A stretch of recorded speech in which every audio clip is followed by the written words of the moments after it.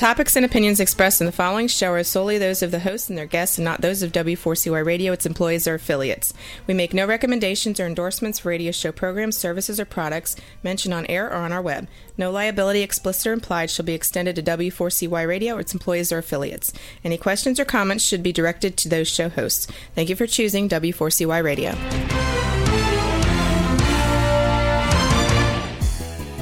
Welcome back, everyone, to the Geeks, Geezers, and Googlization Show, the home of Googlization Nation, where we talk with HR and business thought leaders about the crazy shift going on in the world of business, technology, and HR.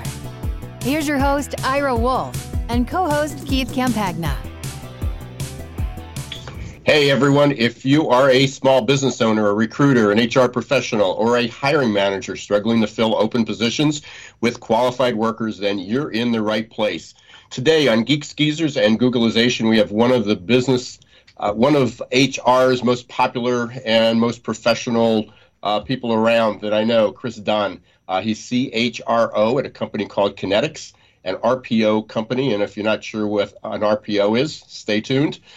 He's also the author of a new book, came out, I believe, this summer, right around the SHRM meeting, SHRM annual meeting. I think that was kind of the launch. It's called 9 Faces of HR, a disruptor's guide to mastering innovation and driving real change. And if anybody knows me, that's my talk. That's my language. So we're going to be talking with Chris about what's ahead for recruitment in 2020 and beyond.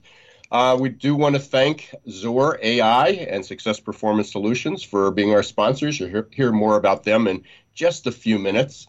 And speaking of innovation and change, on the way to this week's episode, I had another one of those kind of HR experiences that screams status quo. Can't wait to talk to Chris about this one. He probably saw some of the talk on my LinkedIn feed about it. I'll give you the short version, and then we'll go into it a little bit more during our conversation with Chris. But at the end of last week, I discovered an adjunct professor role at a local college. Seemed right up my alley. Wanted to try to get back into some of the schools. I've done that before, taught at community college and university, and decided it was time to get back into it. So I applied, and I'd like to say it was uneventful. Unfortunately, it wasn't. So walking in the shoes of a candidate for the first time in quite a few years, I uploaded my resume, which was easy enough. And up to that point, I'd say I would have given the candidate experience about an A-. Wasn't perfect, but it was really, really pretty good. And then after uploading it, it gave me the opportunity to review everything I uploaded. And then everything crashed. It failed miserably. I realized that most of the information I entered in the resume, or that was uploaded from the resume imported into the ATS, was really terribly wrong. I have no idea how it even populated some of the fields in the way. I won't get into all the details, but let's just say it was pretty ugly. But more important than that, I wasn't worried about me because that was an easy fix. I was able to easily go and correct it. But if my experience was that bad, what's it like for all the other candidates out there? And what was really troubling was that the platform that this university was using was one of the more popular and highly touted ATS in the market. So if their parsing is that bad and the experience is that bad, what's it like for everybody else? And you've heard me and Keith and dozens of guests talk about how HR tech has sort of got to move into the we're almost in the third decade of the 21st century, and it's really lagging behind. So we'll have a lot to talk about on the show today about that, because Chris is certainly in tune with much of that. Beyond that, Keith, what's going on? Well, first and foremost, I was wondering where your LinkedIn question was coming from in terms of asking about parsing information. But it does really, Ira, it exposes the truth of the matter. And the truth of the matter is that for the better part of, let's call it 7 decades, HR has been viewed as a cost center. And while nobody was giving any training, any technology, or any investment into HR, for the most part, everyone else was getting very well acclimated to having technology and training, and the scope of being able to do things simply separated from reality with HR. And I mean, we had Matt Charney on a couple weeks ago. Right. I love his answer to the question we're probably going to ask Chris later at the end of this show, right? The truth of the matter is that it takes so much to make change happen inside of HR anymore. And that is a very, very unfortunate thing. I'm super pumped to have Chris Dunn on the show. Chris and I have met in the past. Chris is truly an A gamer in the HR world. Absolutely. He brings, and I think the audience is going to appreciate his combination of HR tech, HR tactic, and HR strategy. I haven't had a chance to read his book. You know, you and I have talked about my curse of reading books. I get one, I find myself committed to reading it from cover to cover, and before I could even think fast, I've got 6 other people sending me copies of books, and now I've got 5 books that I'm trying to read all at one time. Well, I'm glad you got mine first, because at least you got through it. Otherwise, mine be buried down on that list. Well, I know how I got onto this podcast, Ira, because I read your book and started telling you how great it was. I remember those days. And still do, and appreciate that very much. So one of the other things that I guess is concerning is not that it's just a bad candidate experience, but for good or bad, we know that a lot of the technology now, is being automated, and for good reasons. I'm not saying that there shouldn't be this automation and the ability to upload a resume, but if that's the case, and a lot of the screening, a lot of the what the ATS or the recruiters are doing is looking for keywords, and but if the information is imported incorrectly, even though it could be a great resume, is how many people are being excluded because the resume doesn't necessarily match what the technology is looking for. And there is no standardization in the industry. And yesterday on LinkedIn Live, I talked to a career, kind of executive career coach. And, and I asked him point blank. I mean, it was really funny how all this came up, because he was scheduled weeks before that. And I asked him, does he prepare how does he prepare resumes to make sure that his clients, can get through some of the technology? And, frankly, he said it's pretty tough. I mean, he gave some great tips, and I suggest people going up to my feed and looking and listening to that. It was from, his name's Ed Samuel, and he just published a new book called Optimize Your Resume. And honestly, there's nothing nothing earth-shattering in the book, but he's taken all the history and the do's and don'ts. But it doesn't really matter, because even though if you have a great resume, if that particular technology is set up to parse, or the parameters are a little different from one to another, the candidate sort of gets screwed. Well, and it really speaks. And the company gets screwed because they're not getting the talent that they need. They're missing out on good people because the technology isn't up to par. It's fascinating to me, and I'm doing a lot of work right now with more, let's call it the human capital movement that's taking place not only inside of HR and businesses, but in private equity groups, in the SEC is going to be changing their financial regulations regarding reporting on human capital. And I'm sitting right in the middle of that storm, putting pieces of the puzzle together here. And what I could say with absolute certainty is that there is a massive shortcoming when you look at the understanding that senior level executives have as it relates to executing human resources in going forward. Because I don't know, and yet another question I'm going to want to put in front of Chris here, but do executives, or I guess the right thing for me way to say it is, I get the impression that executives have very little understanding as to the value of human capital in the next few years, and how little prepared their organizations are to actually do something about it. And it's really interesting. And we've talked about how, my curiosity is more along the lines of, how much will HR be different in the next 3 to 5 years? Who's going to be running HR? I don't see it being an HR thing anymore. Yeah, I gave a presentation the other night to a local college, to their HR professors, and that was my final question: is you have a curriculum that's defining what HR is now, but is it a curriculum structured for what HR will be in 5 years? And frankly, they didn't, they admitted they didn't think it was, and so it was a good opening there. But I think we kind of teed up a whole lot of things for Chris. I don't know how we're going to get through all this in the next 30 minutes or so, but just a brief introduction for Chris Dunn. He's currently the CHRO, as I said, and a partner at Kinetics. He describes it as the best RPO company in the world. He actually has on the website, it could be the galaxy, but he doesn't know if there are RPOs outside the world, or outside the Earth.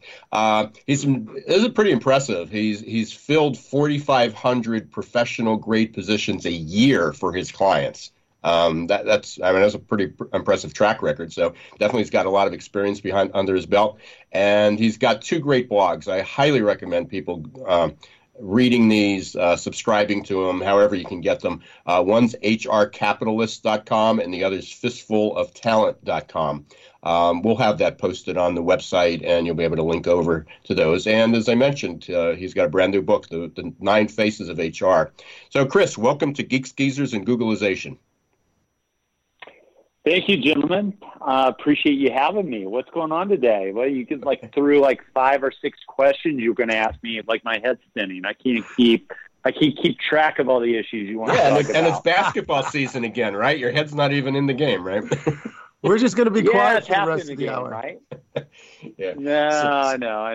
No, it's great to be with you, and there's a lot going on in the world. Yeah. What do you want to talk about first? Do you want to talk about your resume parsing? Yeah, let's start there because that was hot. And again, it didn't seem like there was a whole lot of people talking about it. And then I had some great interviews with. I talked with. His name just went out of my head here. But we again, I was presented with, hey, this is here's a thought leader that might know, and I had some great conversations with them. And the bad news was that. I was on the right track. The good news is at least we're bringing it to the forefront. But what's your experience with that been? What's the state of that? Because it seemed pretty ugly from the responses I was getting. Well, we spent at Kinetics, my partner Shannon Russo spent a couple of years really customizing an ATS that we use, that operates very similarly to corporate ATS. Of course, we're an RPO firm that represents multiple clients, but we spent 2 years kind of customizing an ATS to get it to where we want. And what I would tell you is I really think that everybody hates their ATS. Mm-hmm.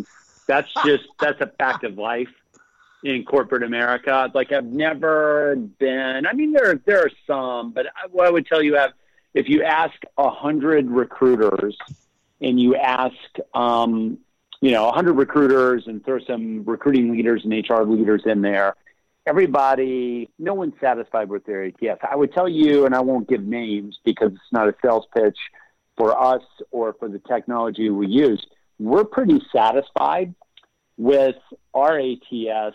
And maybe you need to go apply for a job on the Kinetics site and see what happens. There's a couple of keys, I think. First of all, you would keep things very, very simple. And I'm not an expert in resume parsing. But what I do know is that the most important thing is that inside HR functions and talent acquisition functions, that recruiters actually use the system of record, meaning the ATS. It has to be kind of woven into what your processes are, because if it's not, left to their own devices in corporate America and even in recruiting agencies, recruiters will not use the system, which means that they're not taking full advantage of all the great candidates like you that ultimately apply. And I'll stop there and tell you that I would tweak it a little bit.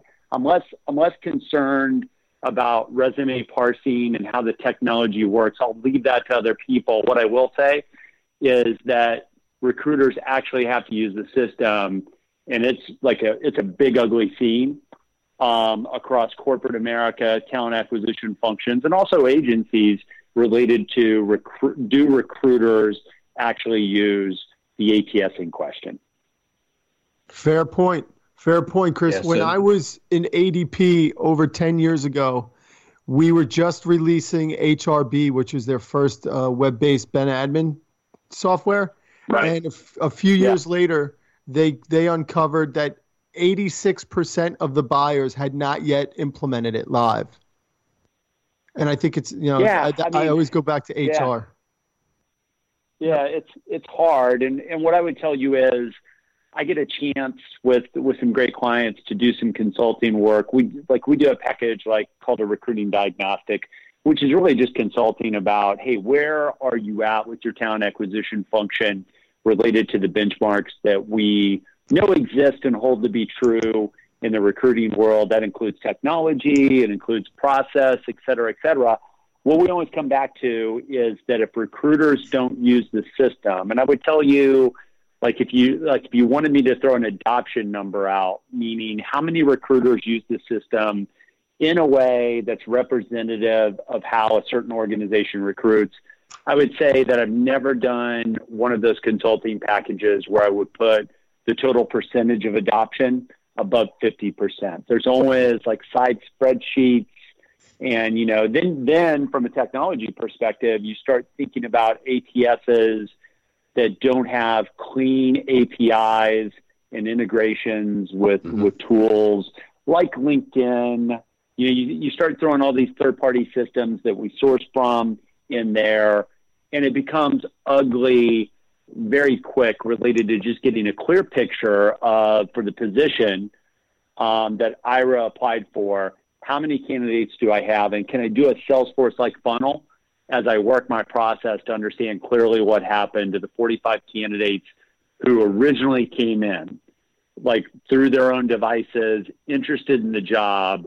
How do we take it from that point forward to really do a recruiting funnel? Because, by the way, having access to how many candidates did we have and what did we do with those candidates, that's really, when you think about HR leaders or talent acquisition leaders, having access to that data is the only way that they can make meaningful investments that are strategic, is by knowing what's actually going on. And the sad truth is we don't have a great picture across the recruiting world as you look at, tens of thousands or hundreds of thousands of organizations. So I know Ira's probably chomping at the bit here with a bunch of questions, but I want to hold you a little closer to the fire with that one. You mentioned that you don't think that ATS adoption goes above 50% most of the time, right? Where would you say as a percentage of awareness to your latter point there, right? How many people are aware that they don't know what they're doing when it comes to HR execution? Well, that's your quote, not mine, right, Keith? So I want to point that out. I'll keep it. All your fair listeners. But what I would tell you is, I think there's this general awareness. If you look at an HR leader or a talent acquisition leader that's got literally 100 things going on, as we all do in a given day, they have a wish list, and they know that their technology stack is probably not deployed as it should be. They know that they've got people that are off the system doing things because they really haven't had a chance to spend the time and understand maybe how all the database tools, whether it's LinkedIn, whether it's resume databases, some of the AI tools that are coming in. You got to have integrations to pull candidates in. And when you don't have that, you're going to have a bunch of side schedules. And candidates actually don't come into the system. You're lucky if they come in at the interview stage. And most of the time, they would not come into the system of record, the ATS, until somebody's ready to make a hire. So let me walk you through what that means, and you can redirect me, Keith. I think everybody knows that they have a problem, but the problem with adoption on an ATS is that I'm working in LinkedIn, okay? I'm at your average company with average technology and average time to really focus on this. I'm working on LinkedIn, and I find a candidate. Maybe I use InMail, maybe we have recruiter seats, maybe I don't, but I do all of this communication off and outside of the ATS. And then those same, so we don't capture the candidate record when we actually like reach out. The adoption on that's still at an all-time low, even with all this technology in front of us. And then you're lucky if that candidate would make it into the ATS when that recruiter does a phone screen or when they pass it on to a hiring manager for a live interview. It almost always comes in when there's a hire. But if you think about all of that activity that happened, because we can't work effectively in the systems, we don't build our own databases, which, by the way, if you build a good database, that's like 5 years later, you've got one of the most effective sourcing databases you could have for your company if you simply captured all of that activity. And keep back to your question, I believe everybody knows in the back of their mind and like on a monthly or quarterly basis, wow, this is kind of messed up. Like we really aren't capturing everything we need to here, and it's really restricting my ability to ask for more spend as an HR recruiting leader. I think they know that. The hard part, there's two things. First of all, everybody's busy, and I'll throw it back to you with this one, Keith. And then the other thing is all these tools, they get really disparate really quickly, and it's hard to figure out. Like, you really start digging in for a couple hours, your average HR recruiting leader, and basically you want to take 2 days off and quit or just have a good afternoon nap after looking at this. Yeah, for sure. For sure. So, Chris, so going through that process, so I agree with you. And from everything that I've read, there's probably the adoption for ATS is probably under 50%. And then if you look at that and then figure out how many using it at maximum capability, I don't know if it's 50% of of the ATS that are implemented. People are only using 50% of the features that are in that. So there's a ton of room for innovation, automation. You've been at all the SHRM conferences as I have, and the tech conferences, and everybody's talking about AI, driving the technology and AI assisted. But how are people? I mean, what are you seeing? How are people going to make this leap because it's almost that they're looking at the HR technology to solve the problem, yet they don't have their processes in place. A lot of what they're doing is still tedious and manual and administrative and repetitive. And yet, everybody's sort of like saying, well, we're going to wait for the next biggest HR tech. And this ATS has AI associated with it, or this chatbot has AI associated with it. So that'll solve our problem. Am I right? Or, yeah. Am I seeing what the response is? And as you're writing, a book as I have on disruption, what do you see as the next step? Well, I think the innovation, there's so many tools out there in the recruiting space. And, like all of these like partners, vendors, whatever you want to call them in the HR tech space, they all add value, right? I mean, they're all good ideas. I like to say that, the great opportunity and the curse in America, and this is true of the world, like increasingly, is that anybody with like $7,000 in a hoodie can start a tech company, right? Mm-hmm. Yep.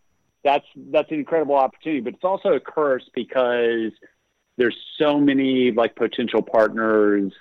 I mean, it really comes down to who markets the most effectively that really grabs the attention of the people they're going at. So it's easy to grab for shiny bells and whistles. What I would tell you, Ira, is that the real innovation is to simplify.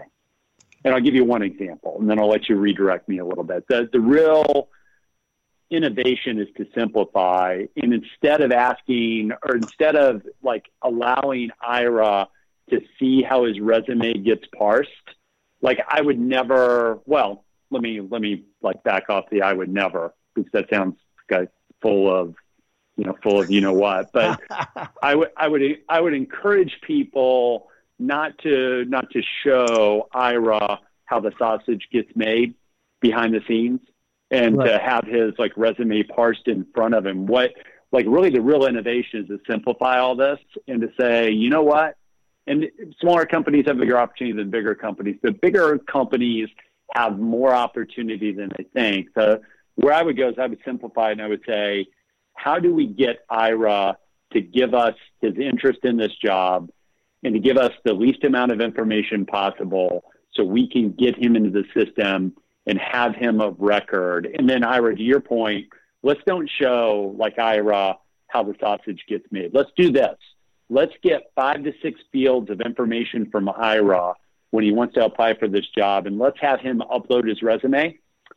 And let's don't, and that could be like a LinkedIn scrape as well, but let's choose not to show Ira like whether it got it wrong or right. Let's just get him in the funnel, in the ATS, and then let's let the system do whatever magic it's going to do from a keyword perspective. Now, Ira will still be considered for that job. That specific job, Ira will be considered for. And by the way, that has really nothing to do with the parse. Every good recruiter I know is going to want to see the resume that Ira provided, like beyond the parse. The parse is really for the database in the future and being able to search, like for candidates. Most jobs today don't have 400 candidates where you need keyword searching to move through them. Like this is a forward-looking statement. If you have a recruiter that can't move through 50 resumes with the technology we have in place, by the way, they're only spending 5 seconds on your resume. And they're kind of like, they're looking at it. They have this like general picture of what a successful candidate looks like. First of all, if the recruiter can't call up a single window and move through 45 resumes in 5 to 6 minutes, then you do have the wrong system, and you should fix that. And if the recruiter is like burdened and can't spend 5 to 10 seconds on each resume and to sort accordingly, if they're too burdened where they can't do that, you've either got the wrong recruiters or they've got way too much going on, and like your average number of recs per recruiter probably needs to be managed. But I've never seen somebody that can't move through that. So I would say you got to simplify it. Can I get away with 5 fields of information for Ira and have him upload his resume? If he wants to use something like LinkedIn, let me allow him to do that. But let's don't show Ira that it put his last name in the job title field, because like nobody cares. And like if I get your resume, I'm still going to be able to look at it. I'm going to be able to search it through keyword stuff in the future. You don't need to see that. Well, you're definitely talking my language, Chris. When we come back, we'll kind of redirect it there, and that's exactly what I'm promoting. But glad to hear it from you as well. You are listening to the Geeks, Geezers, and Googlization show. We're with our guest Chris Dunn. He's the author of 9 Faces of HR. We're talking all about the current state of recruitment. Where it's going, what's good with it, where it needs improvement. We're going to take a short break. We're going to hear from our sponsors, Zor.ai and Success Performance Solutions, so stay right where you are. We'll be back in 2 minutes. Imagine how your company would grow if your candidate experience earned a 99% approval rating. Well, to get to 99%, you need the 3 best letters in recruitment technology, XOR. Zor's text bots, chat bots, and audio bots increased IKEA's candidate conversion rate 455%. Zor decreases candidate drop-off rates, improves your candidate experience, and collects analytics for future strategies. To learn more, check out Zor.ai. That's XOR.ai. Hi everyone, this is Ira Wolf, author of Recruiting in the Age of Googlization. I'm excited to announce that my online course, Recruitment Marketing for the Accidental Recruiter, is open for business. This course is the culmination of a 2-year-long project and releases recruiting tips I've learned after hundreds of hours of research, speaking with thousands of conference attendees, and interviews with dozens of experts. It's all available to you in Recruitment Marketing for the Accidental Recruiter. To receive more information or get started, visit our website at www.successperformancesolutions.com and click on the tab, Recruitment Marketing for the Accidental Recruiter. Welcome back to the Geeks, Geezers, and Googlization show. Hey, we're talking with Chris Dunn today, and again, want to thank Zor and Success Performance Solutions for being our sponsors. Hey, Chris, when we went off the air, you were talking about kind of simplifying, and for anybody who's read or heard me speak, a big part of my advice is, you really need to ask 4 or 5 questions, to begin with, to see if somebody's qualified. Not to hire them, but to see if they're basically qualified. And frankly, you don't need. You brought up a good point. Who cares if the first and last name is in the proper fields? Because the first and last name, the only thing that they do in the beginning is introduce bias into the whole application process. What you need to know is, are they qualified? Do they have a degree? Do they have 5 years experience? Are they licensed? Are they available to work? People ask, I have a slide in one of my presentations that it's a picture of an application, and there's 21 fields there, and all but one of them is unnecessary. In helping qualify somebody. So we continue to collect all this information and don't do anything. It's critical. I mean, can't say it's critical, but it's important that you know most of this information to bring somebody on board, but not to do the initial screening. So I'm totally in your camp on that, or you're in mine. I'm not sure whichever. So let's talk before we get to your book, because I want to spend at least a few minutes you being able to describe what it is and why you wrote it. We've been talking a lot about the ATS, the application. Keith, you talked about last 7 decades or last 5 decades that it's been a pretty much employer-centric side. Some of the conversation that's going on as far as the future, and I'd like to get your opinion on this, Chris, is that it's going to become a very candidate-centric approach to getting jobs. So because there's all these profiles are out there, there might be one that exists now that allows me as a candidate to match to basically, as employers do, to be able to scan all the public profiles of individuals.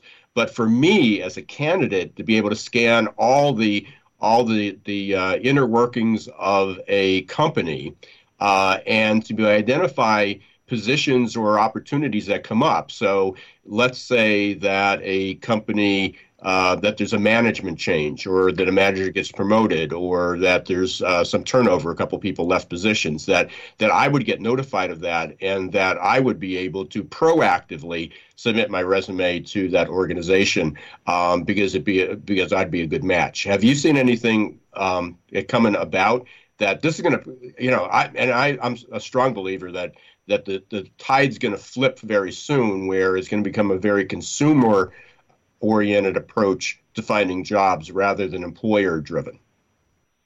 Well, I think that's a fascinating question. So, I mean, you're kind of suggesting Tinder for jobs. I didn't know we were going to go there, Ira, but it sounds like you never know where I'm going. I get it. Welcome to the future of work. Yes. I mean, I think that's interesting. I think the biggest problem you have with that is scale. Because, I'm back to my message of, anybody in America and anybody in the world can start a company with $10,000 of money. And I like to say a hoodie because it's all like tech enabled. Yeah. The biggest problem with that is for a company that has a great tech. Thank you. So it's a company that does what you described, that can get enough scale and get enough attention in the marketplace. That's the hard part. I think I'm a big believer that, and I don't know if it's for every candidate, but I think I'm a big believer that the best candidates probably need some form of representation, and that there's probably a solution out there that could do that. I mean, I think you see, with the legacy job boards and even LinkedIn, they're all sending us recommendations for jobs that they think we might be interested in. I just think it really comes down to scale. The other thing I would say, Ira, just about that, and I'll throw it back to you, is if it hasn't happened yet, in the economic run-up we've had since the end of the 08-09 recession, most of us think that at least some form of downturn is coming at some point. And if it hasn't happened for candidates yet, I think you could just restart your counter of this should have happened by now. if we get in even another mild recession, because it's going to train hiring managers and hiring leaders that, that the supply is there in a way that it's not today. Yeah, and I agree with you. I mean, we've actually had an economist on, Alan Ballou, and he was back, I think it was in May or June, was it, Keith? Yeah. And he was predicting back then, that we would have he said we won't have a recession, we'll have a slowdown, which, yep. But even if unemployment ticks up a little bit, there's going to be more people looking. But then again, most people are of the thinking that a lot of the people that will be let go aren't going to necessarily be the people that have all the skills that we need. So, and then you get back into, as we talked about, I think it was last week, we talked about upskilling, the need for that. So let's. I want to make sure we have time here to cover your book before we get into some other disruptions. So everybody always asks me, so I'm obligated to ask you: what made you write a book? How did you come up with 9 Faces of HR? So it's an interesting question. So I'll level set everybody in about 20 seconds. So what the book does is it basically says that the world is placing a premium on HR leaders and really HR people at all levels that can innovate and drive change. So what I did is we filled, I think, 53 positions across 4 years at Kinetics, HR manager and for a variety of clients.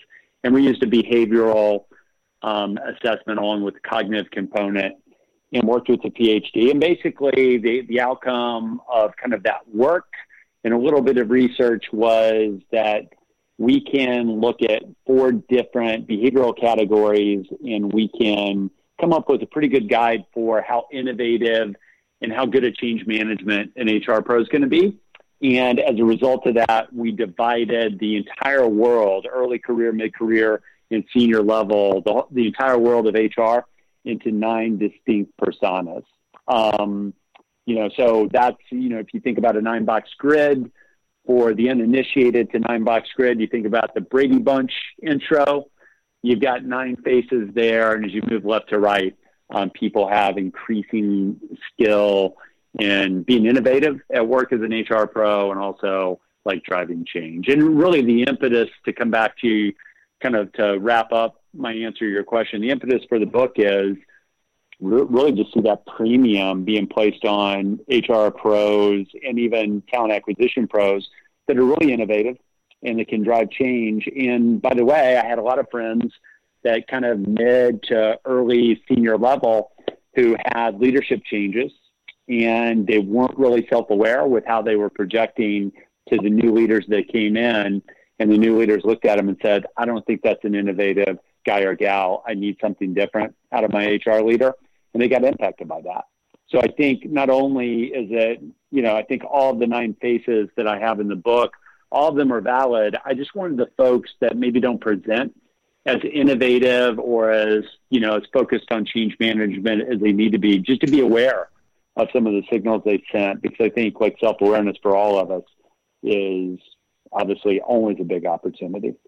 Yeah, huge. So just, and I know the book's on the way, and I looked through it at the conference, but like Keith, he's got his pile there, and I just didn't get around to reading it yet. Is it a continuum? I mean, are these 9 faces a continuum, or do we each have represented one of these, but we have to realize that there are 8 other points of view, and that we need to kind of become a chameleon at becoming, is the ideal to become the 9 faces, or is it a continuum going from 1 to 9?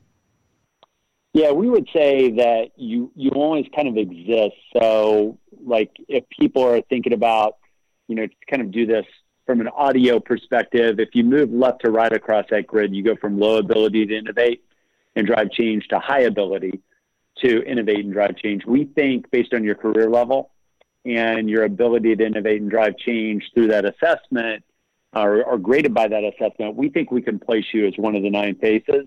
Mm-hmm. And then, Ira, I think the big opportunity is if you are low with your willingness and ability to drive change and innovate, if you're kind of slow to really view the world in that way, the big opportunity is to be self-aware about some of the signals you send when you're that person. Now, consequently, you can be all the way to the right-hand side of the grid, and all you want to do is innovate. All you want to do is tear stuff up from a change management perspective. That person equally can have some challenges just in terms of moving too fast for organizations, et cetera, et cetera. So we think we can place you in one of the 9 boxes.